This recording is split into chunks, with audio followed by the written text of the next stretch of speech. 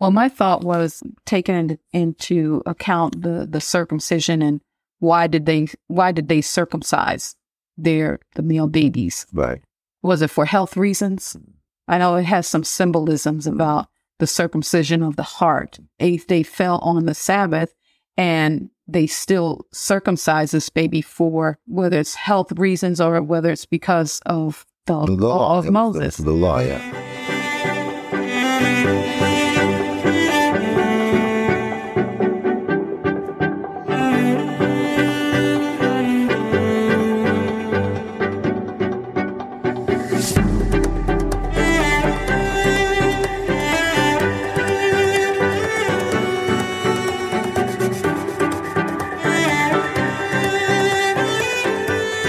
Verse 17, if anyone wills to do his will, he shall know concerning the doctrine, whether it is from God or whether I speak on my own authority. He who speaks from himself seeks his own glory, but he who seeks the glory of the one who sent him is true, and no unrighteousness is in him.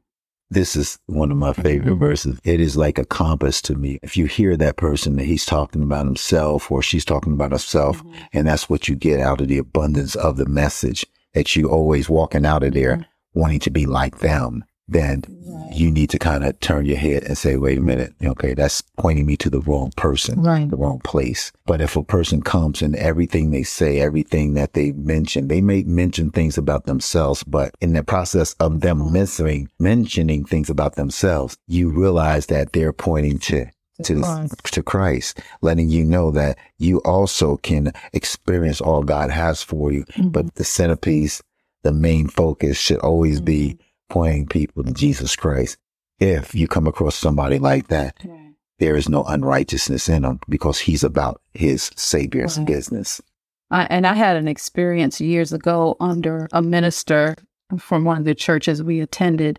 And this minister was constantly talking about himself, how good he was in this sport, how good he was in that thing, how good he was in the word, how good he was there. I mean, just every Sunday we went and it was like about him. Yes, he talked about Jesus, but it was about him so much to the point that I pulled away from church. I stopped going and I stayed away for probably a few months. And the Lord spoke to me and said, who are you going to the church for? Are you going for him or are you going for me? And the Lord just told me basically to focus on him. You come and you focus on me. And so I went back to the church. I'm quite sure he was preaching some of the same things, but now my focus was not on him. I could pick out things that he was saying that was truth, that was in the word, and see that in Christ and take my eyes off him.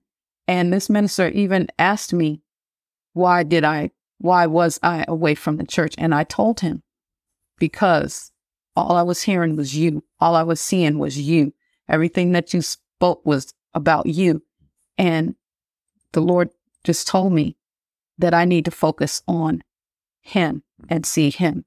And so that's why I'm back, not for you, but for Jesus, you know. Amen. Verse 19, did not Moses give you the law? Yet none of you keeps the law. Why do you seek to kill me?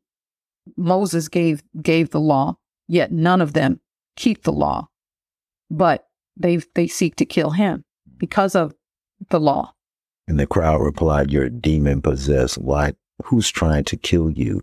And Jesus replied, I did one miracle on the Sabbath and you were amazed, but you work on the Sabbath too. When you obey Moses' law of circumcision, actually this tradition of circumcision began with the patriarchs long before the law of Moses. If circumcising your son falls on the Sabbath, you go ahead and do it so as not to break the law of Moses. So why should you be angry with me for healing a man on the Sabbath? You had something about that, what he's trying to convey to them, the message he was trying to convey to them about them saying, you know, he's of the devil and all. But he didn't even address that. Right. He addressed the law of Moses, in which something that they should be following after. And he says, y'all not even obeying that. What's your thoughts on it? Well, my thought was taking into account the circumcision and why did they circumcise the male babies? Right. Was it for health reasons?